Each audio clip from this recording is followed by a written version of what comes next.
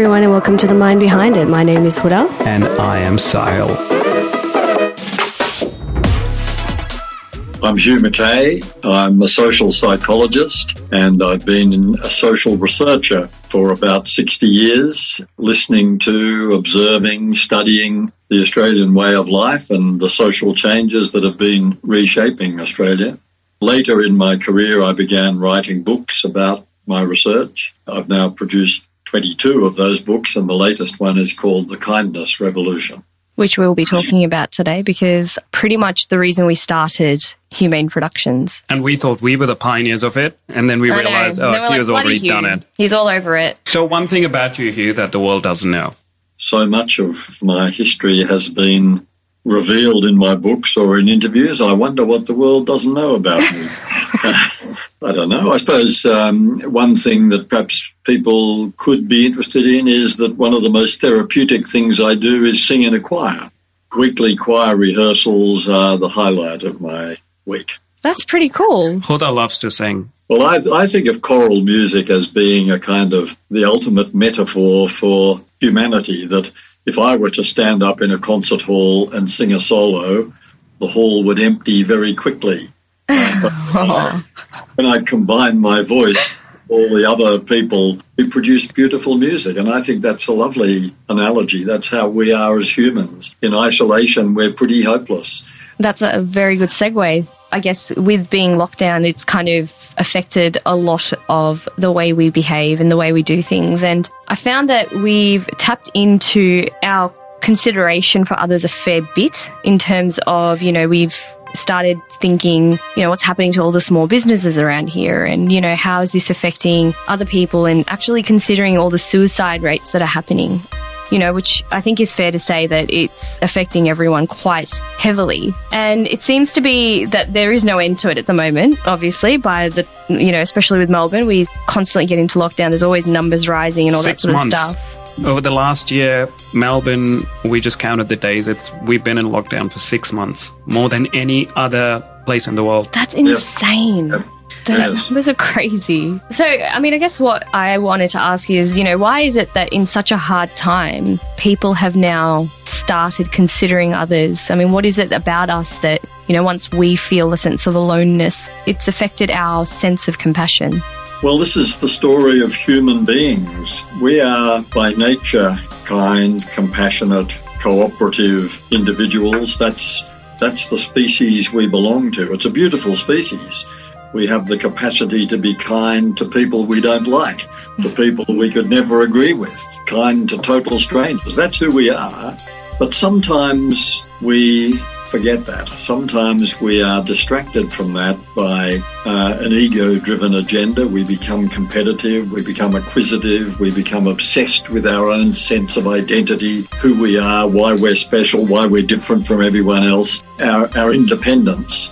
But then a shock comes along. It might be in an individual, a relationship breakdown or a life-threatening illness or retrenchment or some other major disruption to life, or on a societal level it might be bushfires or floods or a war, or in this case a pandemic. And when we come up against a crisis, when we're threatened by catastrophe or a major disruption, what almost always happens is that we, without even realizing it, we go right back to the essence of our human nature. We become, in an emergency, in a crisis, typically we become who we really are, which is these cooperative creatures who are disposed to be kind, helpful, compassionate towards each other, prepared to make sacrifices for the common good. Not everybody, and not always immediately. Sometimes in the face of a catastrophe or a looming crisis, we resort to panic or fear,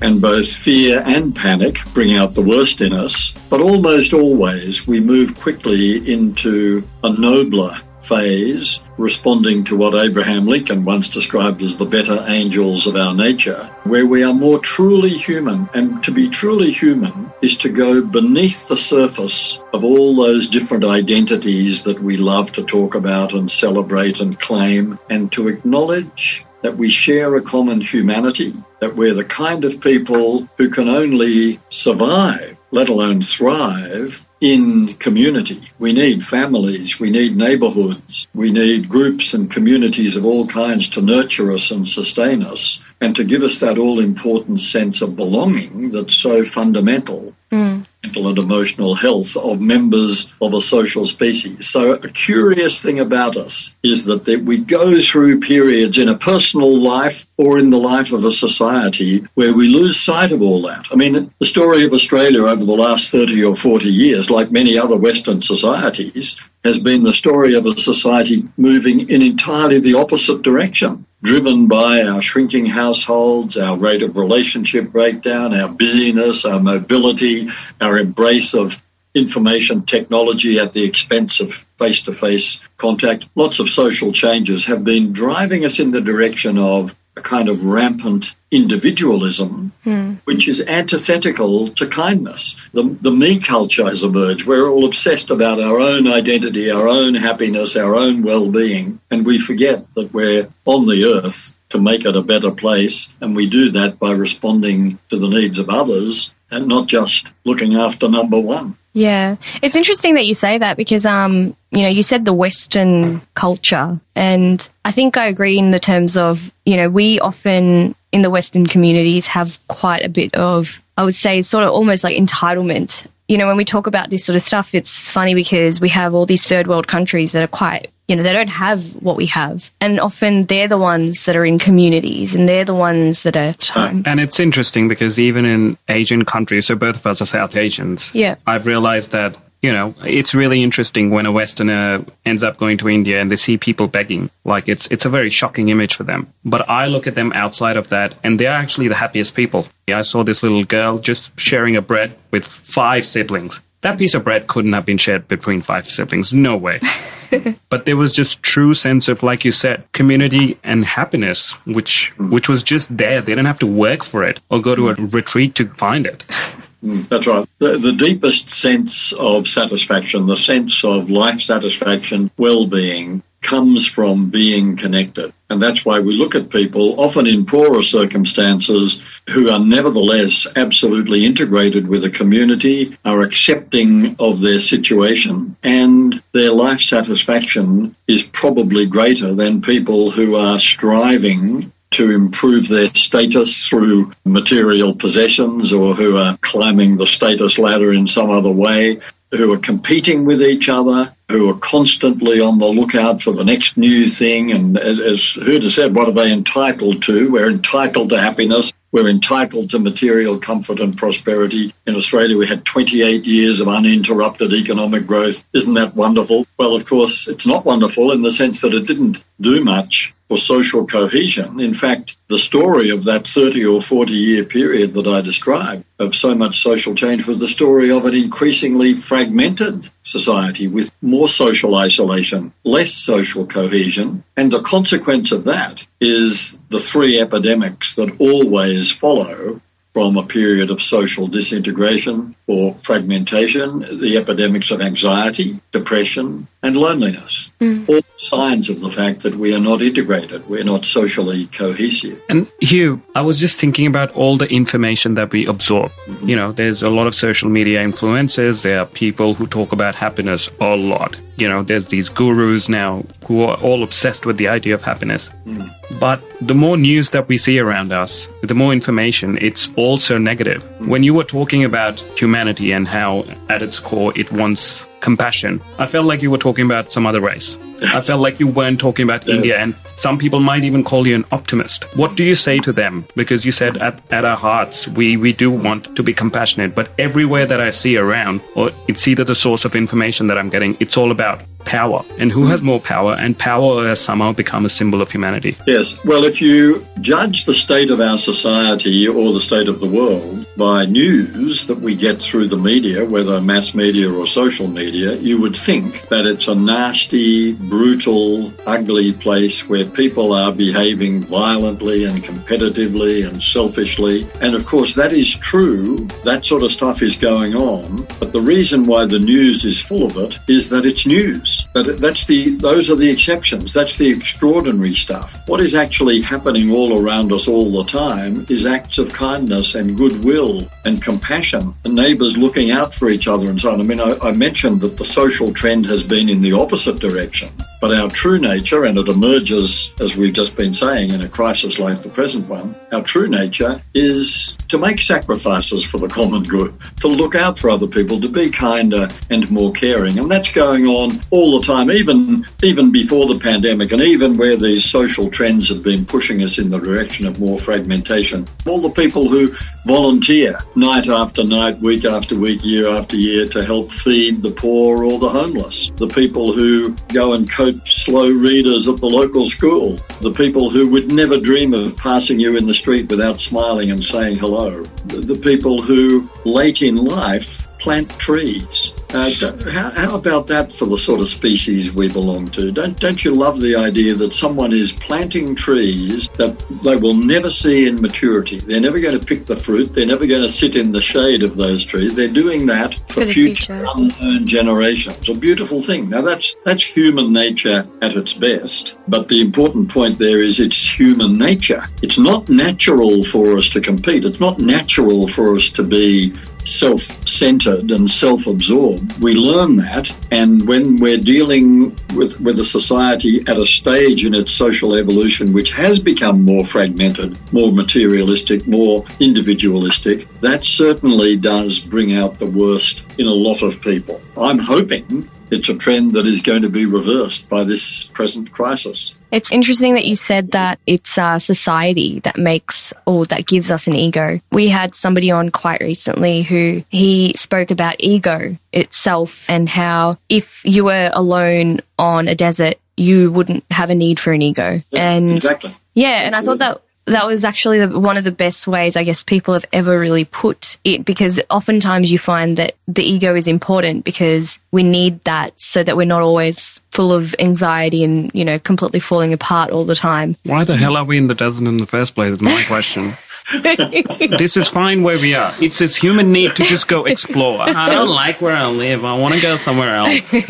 But this is a very important point you've touched on, Huda, because, yes, ego is all about differences. It's all about how I'm unique and special, like identity. That's what it's about. Now, the whole question of identity only makes sense in a social context. I mean, our identities are how we tell the difference between each other, and separate identities, different egos, different personality types, all these things make life fascinating and shows us what a remarkably diverse species human beings belong to. But in the end, none of that stuff matters as much as our common humanity. And as you say, if you're in isolation, it all falls away.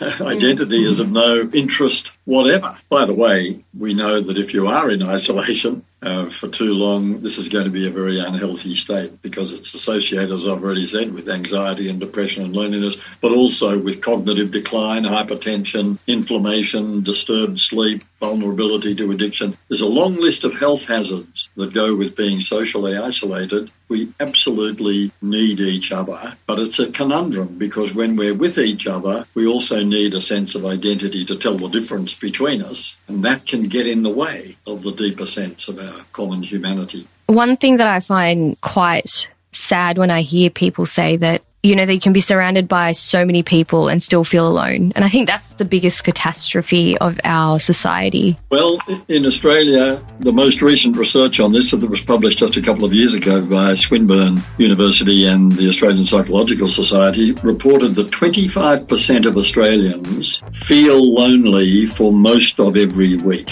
That is 25%. And the highest level of loneliness is in young adults, the sort of 18 to 24 age group, who incidentally are also the heaviest users of social media. So it seems to go back to that, doesn't it? The lack of intimacy. Well, they're the age group who are most connected in a technology sense and yet most lonely.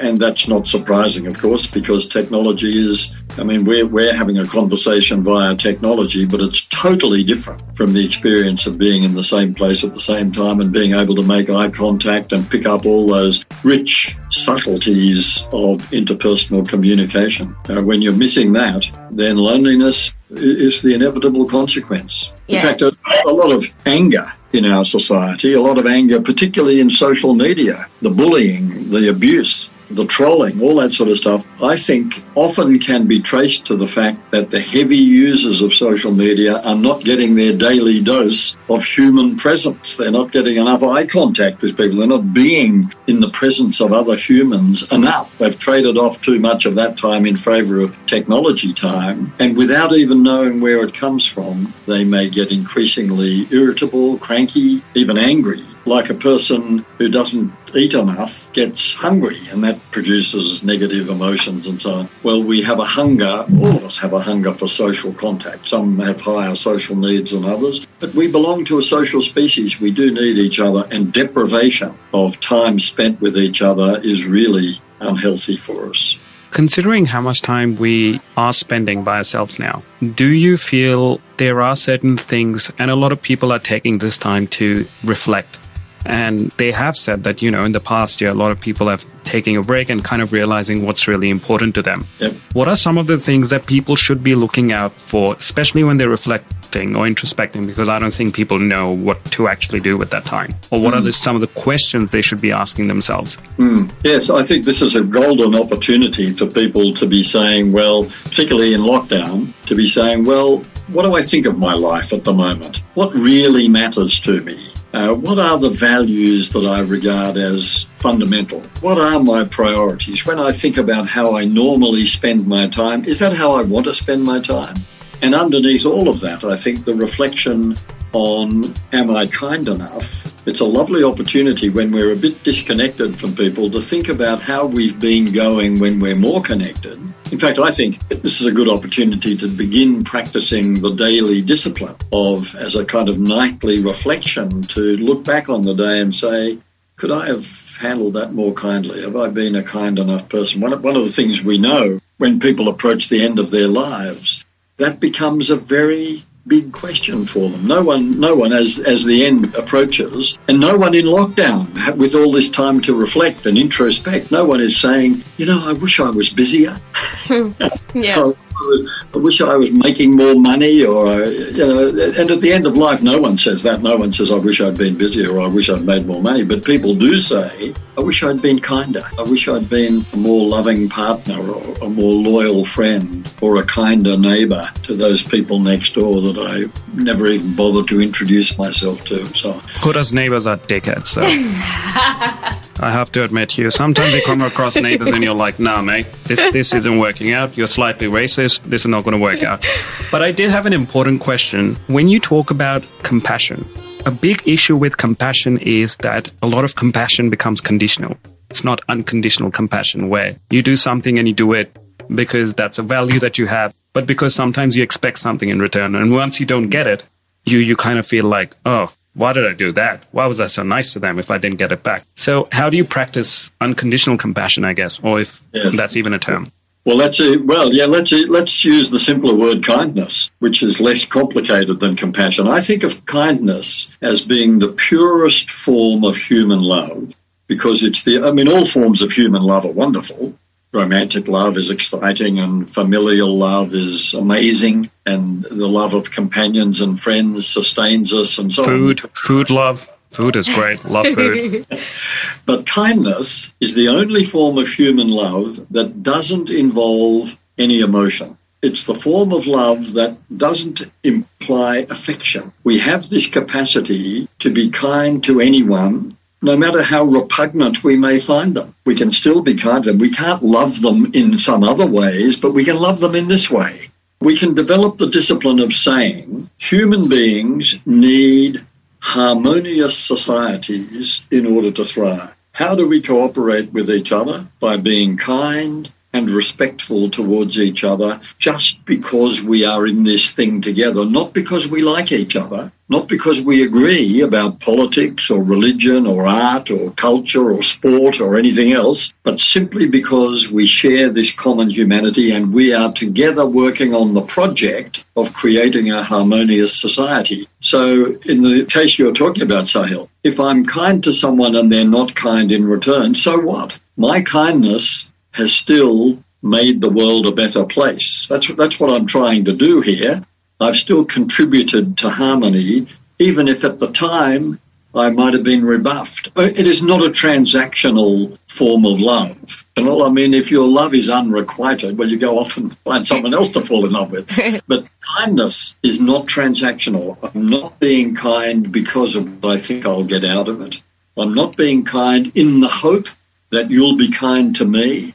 I'm being kind because I've realized that to be a fully flourishing, fully mature human being, I need to adopt kindness as my default position. That's my way of being in the world. I can terminate a relationship kindly. I can discipline a child kindly. If I walk down to the local shops tomorrow and I pass someone on the footpath and I just smile and say hello and they ignore me, that's all right. I don't demand that they respond. And I might then notice that they actually had earbuds in and they didn't hear what I said. I generally pretend that they didn't hear me and I just walk facing my face the other way. But actually on that, and I think there's a very key point that this kindness doesn't have an emotion behind it, which I think made it really easy for me to understand, because I have to be honest with you, there's so many people talking about this stuff outside that I hate listening to most of them because they can't clearly explain it. We are in a world where self-love is such a big thing. It's all about self-love, and which I'll come to later. But I think, kindness being without emotion was really good. And I think one of the big reasons that, I always thought of it as a transactional value is because of the religion, the Catholicism idea of do kind to others so others can be kind to you. So it was always planted so early on that I was only kind to others so that others can then be kind to me. So it automatically had a condition and there's an emotion behind it, which is brilliant. That's right. And they often say, treat others how you'd like to be treated. That's a very big one at the moment. That's kind of almost trending with people because, and that's the way they justify why it's important to be kind. And that, I think, is a big flaw because personally, and this is Sahil and I both genuinely believe this, we do think that being kind for the sake of kindness is, despite what the other person may feel or think. Absolutely. And it's not just towards humans, it's towards animals and everything. And, we practice that in our day-to-day life as much as we possibly can. And I think that, we don't see it because we think, this is something that will come back to us or it's karma or whatever it is. We do it because we think that it makes us humans better. Yes, makes the world a better place. I mean, there's another trend that's happening in the commercial world where people are saying in business, good ethics is good business. In other words, if you behave ethically, this will improve the bottom line. Now, I really hate that. Yeah. I mean, that's saying we will behave well because we'll make more profit out of it, to which the obvious response is, but what if you didn't make more profit out of it? Would that mean you wouldn't behave well? It's absurd. The idea that it's transactional is just absurd and cuts right across the idea of kindness as not just a virtue, but a fundamental way for humans to live. And I guess, one of the questions I really wanted to ask you is with teaching children that at such a young age, I think it's the reason why some people may hold back from kindness or the reason why some people may feel discouraged or not as compelled to be as kind is because we're taught that it has to be transactional and therefore that is why we're doing it. What would you say, I guess, in terms of how we should bring society up? Because the future is our child, future children. And, I think that right now it's the most important time to do it. Teaching children the concept of kindness. How do you think as a parent or a teacher or whatever it might be, we should do that? Actually, both. It'll be great if you can comment on being at home and being at school as well and how should... Yes. I mean, the good news about this, I agree absolutely with what you're saying. The good news is I think a lot of schools are now very explicitly modelling kindness and teaching kindness. I picked up one of my young grandchildren from their school a couple of months ago, and there on the board was a big sign saying, scatter kindness like confetti. And I've seen the slogan, kindness matters, in other schools and so on, even on those notice boards. So I think there's a movement in this direction. But I think as teachers or as parents, particularly as parents and even grandparents, when the children come home, instead of saying, did you have fun today? Or what did you learn today? Or I think we need to develop the habit to bring kindness into the language by saying, who were you kind to today? What was the kindest thing you saw today? Just to make the discussion of kindness an integral part of our reflection on the day, and to treat kindness as a good thing to have been, a good thing to have done, to be praised. The first question won't be, how many marks did you get in the maths test? The first question will be, did you remember to be kind to that person that you were feeling a bit cranky about yesterday? That's the one question Huda hates, is how did you do on the math test anyway? Yeah, so I'm not really good at maths. That's one less question. One of the big things you talk about in one of your books are the 20 things we hide behind. Yes. Instead of, really, truly advocating for kindness. And one that really stood out to me was victimhood, being a victim. Yes. And I feel this current world is moving so rapidly towards that. Like, even today, so I'm rehearsing for a play on Zoom, and everyone starts the conversation by talking about how shit everything is for them. And it's this automatic subconscious thinking of, I'm a victim. And because I'm a victim, I'll be taken seriously. Otherwise, I won't be. Well, it's a very strange phenomenon in our culture at the moment. And it's very closely tied to the obsession with identity. That I'm special and different and people aren't acknowledging that. Or I'm the victim of prejudice against people like me, or whatever it might be. But all the way down to someone was really unkind to me yesterday, and all the sort of stuff that your colleagues complain about at your online rehearsals. Now, the thing about victimhood is that it is really a hiding place from our true selves. It's a hiding place from our kind core, because it sets up not just a defensive shield, but a feeling of hostility towards the world. Look how badly I've been treated. Look what terrible parents I have. Look at that awful boss who sacked me, or look at that partner who dumped me, or poor me. Now, one of the things about human beings, because we belong to this social species, our greatest need is to be heard, to be understood, to be acknowledged, to be appreciated, of course. So when we don't receive those things, we feel victimized by unkindness and so on. There's only one way out of that, and that is forgiveness. We need to forgive the person who wronged us, and we are then released from the captivity of victimhood. Okay, now you're really touching some nerves here. Kindness was fine. Forgiveness is, whoa. How dare you? That's a tough one.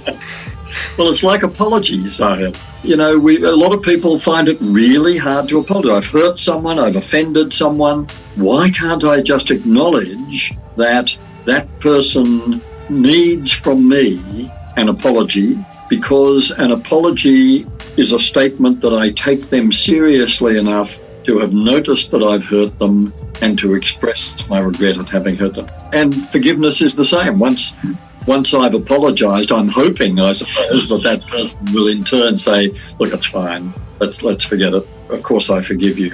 And that releases me from the burden of victimhood. I mean, while we're talking about apologising and forgiving, we ought to talk about the third leg of this stool, which is listening.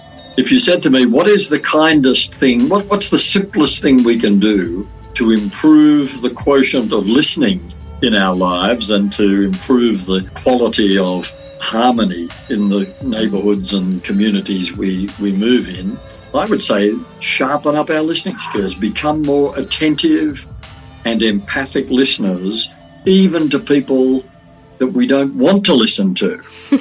When someone wants to talk to you and you don't listen, then without putting it into words, what you're saying to that person is, I'm sorry, I don't take you seriously enough to bother listening to you. I don't rate you as a full human entitled to my attention. But when you do listen, I think that's the most potent expression of kindness that we can offer each other. Because when I listen to you, setting aside my own prejudices, my own concerns, not being distracted by all that stuff, but really listening to you, really attending empathically to what you're saying, the unspoken message is, I take you seriously enough to bother listening to you. I'm going to set aside my own concerns. I'm going to entertain your ideas. I might reject them. I might disagree violently with you when we move into this conversation. That's all right. But actually, I'm not qualified to disagree with you until I've actually got what you're trying to say.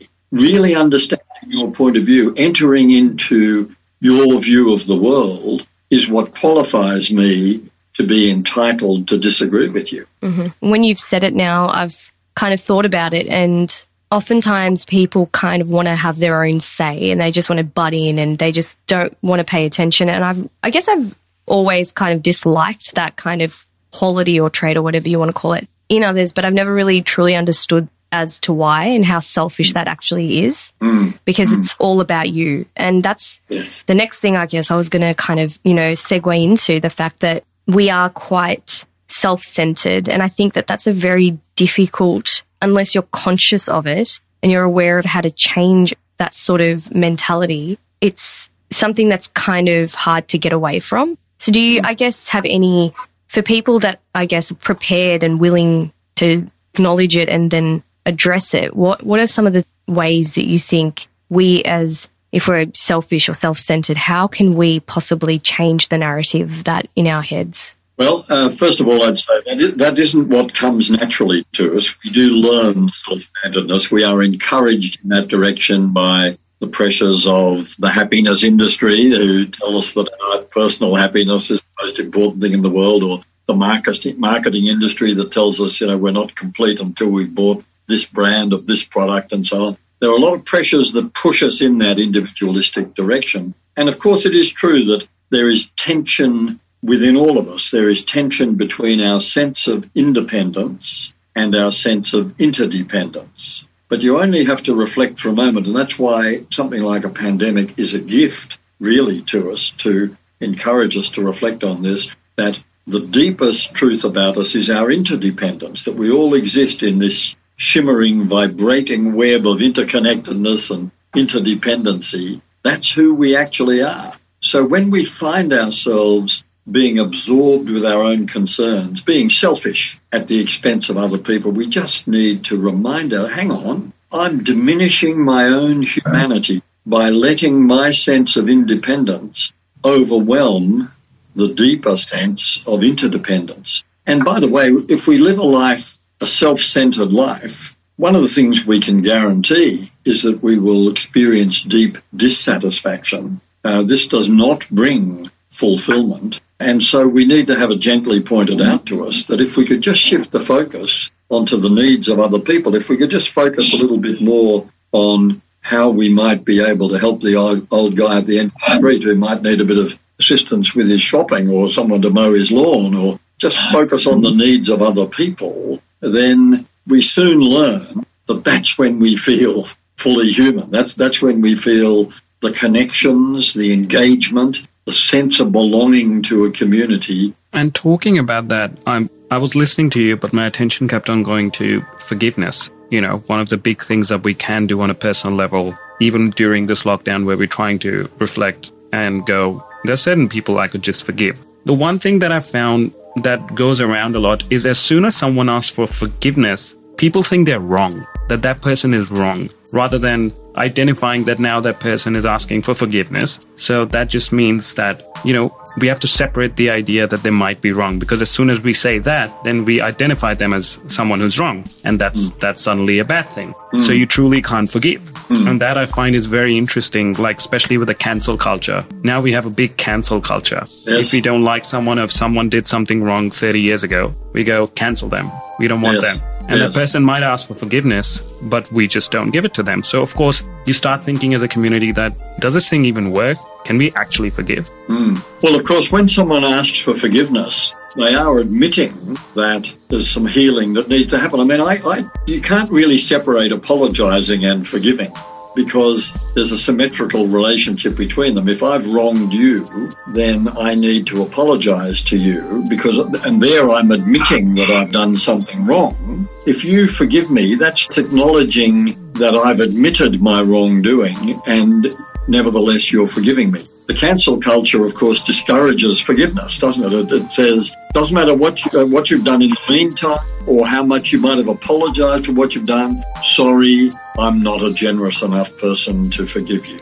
That's the very opposite of kindness. That's the very opposite of the generous human nature of which we are all capable. And it diminishes us. It's a very ugly trend. I don't mean that we should continue to treat people as heroes who we discover have behaved badly in the past. But everybody's behaved badly, some more badly than others, but we always need to look at the total picture and the total context in which people have operated, to recognise that all of us are frail, all of us have erred, and sometimes that's because of the era that we lived in or the social context that led us to behave in that way. I mean, what is going on at the moment, particularly among some of the most strident leaders of the cancel culture? What's going on now, even in their own lives, that's going to look terrible 30 years from now? I mean, one of the things that's going to happen is people are going to say that was very intolerant. That was people who seem to have a very narrow focus and not to be very generous in understanding the context in which these things happen. So I think you're right in saying, there is at the moment a culture of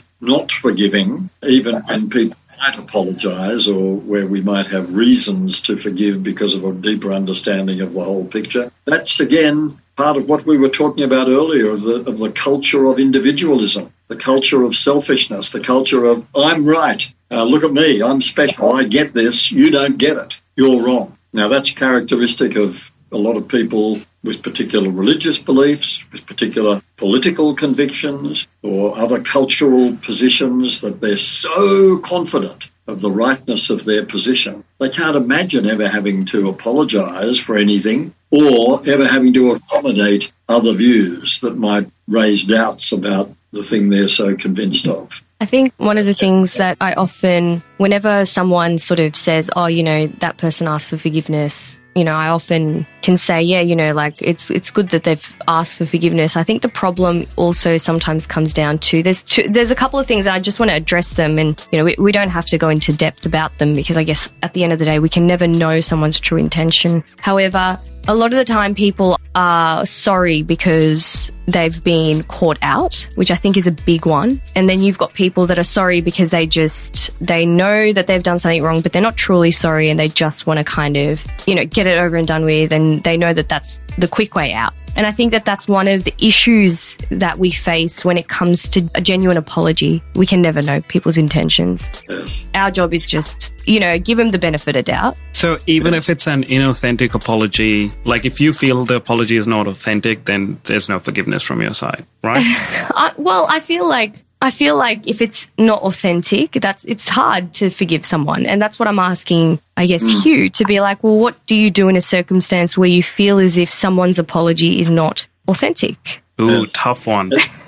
It is a tough one. And it's a very harsh call, isn't it? A very harsh judgment to make of someone who has apparently apologised, to say, actually, I don't think you're sincere. I don't think I don't think you really mean it. I think you're just going through the motions in the hope of being let off the hook. Or as you said before, you're only apologising because you've been found out. This is a bit unconvincing. Well, I think our innate kindness should lead us to say, if the apology is half-hearted, if the apology is insincere, or is only being given because the person was found out, they know that. Yeah. They have to live with that. We don't have to make that judgment. They have to live with their own sense of shame or guilt about that and work it out in some way. I don't think it's up to us to say, I judge your motives to be impure. Yeah. I mean, we've seen even the national apology that was given by Prime Minister Rudd to members of the stolen generations. I mean, was that a sincere apology? It hasn't been followed through by much action that would demonstrate real remorse about that. Was it the result of long and complex negotiation with the people that we were going to be who were going to be apologised to? Apparently not. There is such a thing as a glib apology. It's better than nothing. And it's a start. Yeah. But as a culture, we're still waiting, I think, for a different kind of apology, particularly to the peoples of our First Nations. And then ultimately, perhaps we might even hope that when such an apology is given, because apology, just the words, is often not enough. I mean, if someone says, I love you, but they don't treat you very well, the words seem they don't ring true. They seem like a hollow statement. You don't act as if you love me. Well, if you apologise to someone but there is no sense of remorse or no desire to make reparations, then it does seem like a hollow apology, and forgiveness is less likely to be forthcoming. I mean, we can dream of the day when representatives of the Australian Indigenous population will forgive what's been done to the people who did what they did to them in response to an apology. There's no sign of any of that on our immediate horizon. Well, Hugh, I have this new theory and idea that I think you should put in your next book. Just saying that now when I say I love you to someone, which I don't very often now, I always want to add, I love you for this or because of this. Yep. Because that actually creates a precedence and it's more specific. Yes. Because some people just love you for the money, and that's okay. But just say that.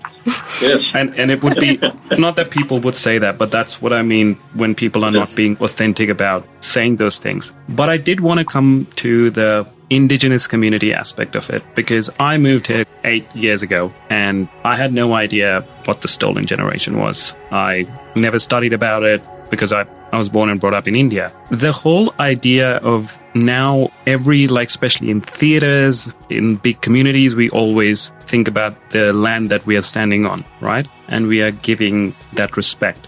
I guess it's really tough because who are we as non-Indigenous people? How do we quantify their trauma and say, are we ever going to be forgiven? Or what is a true apology, like you just said?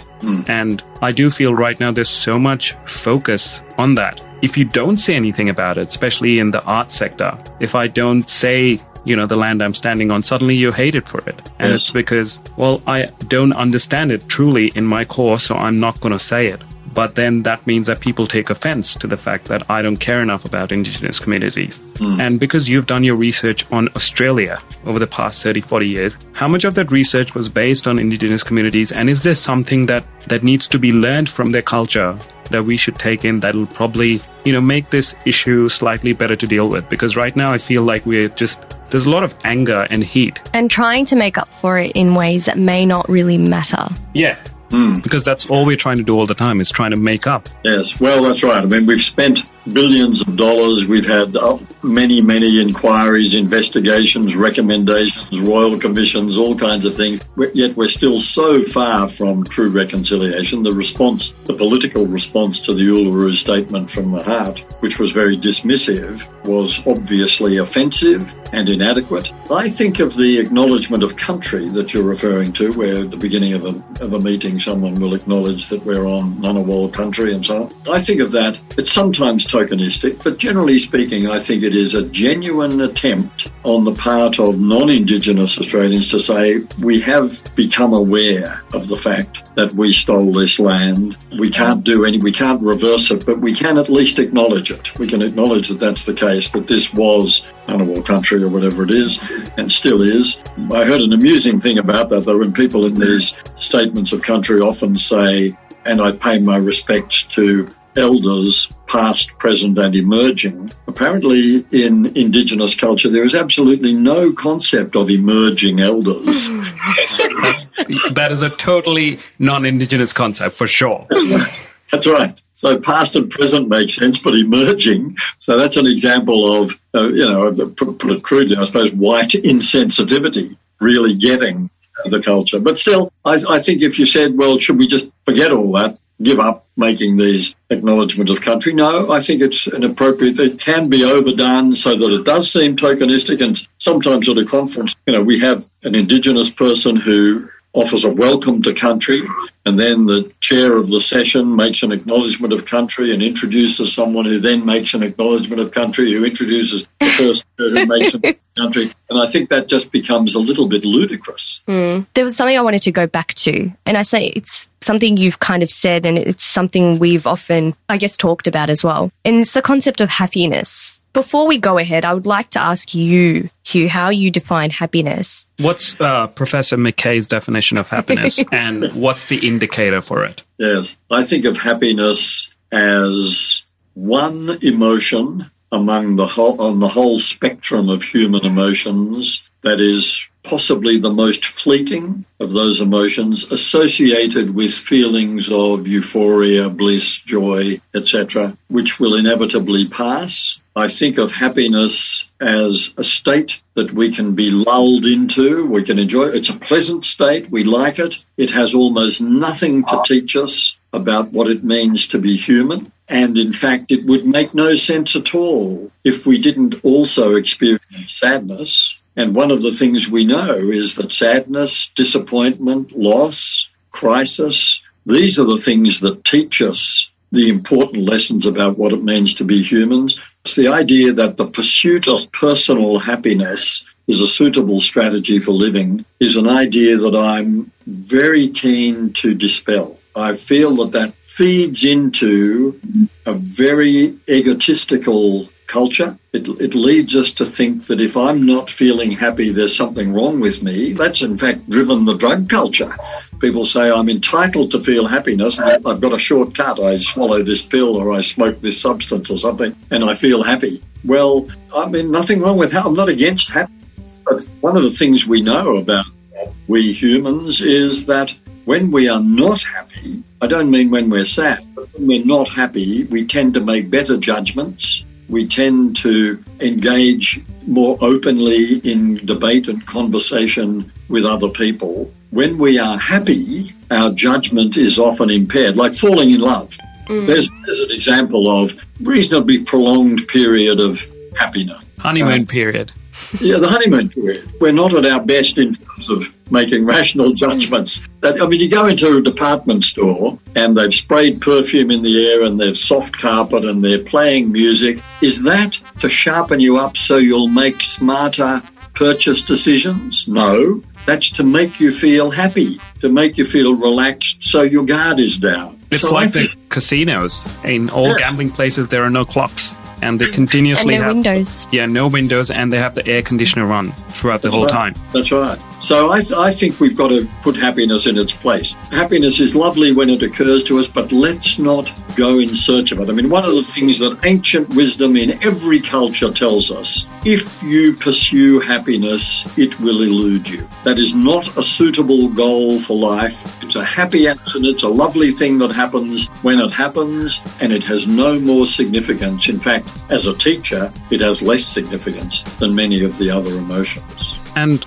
going to that, Hugh, what it felt like when you were talking about, people make better decisions when they're quote-unquote unhappy. Or just not happy. Or not happy. Or not happy, I guess. They're sad and depressed. There's also, by the way, you do make bad decisions when you're very upset as well. So. Oh, yes.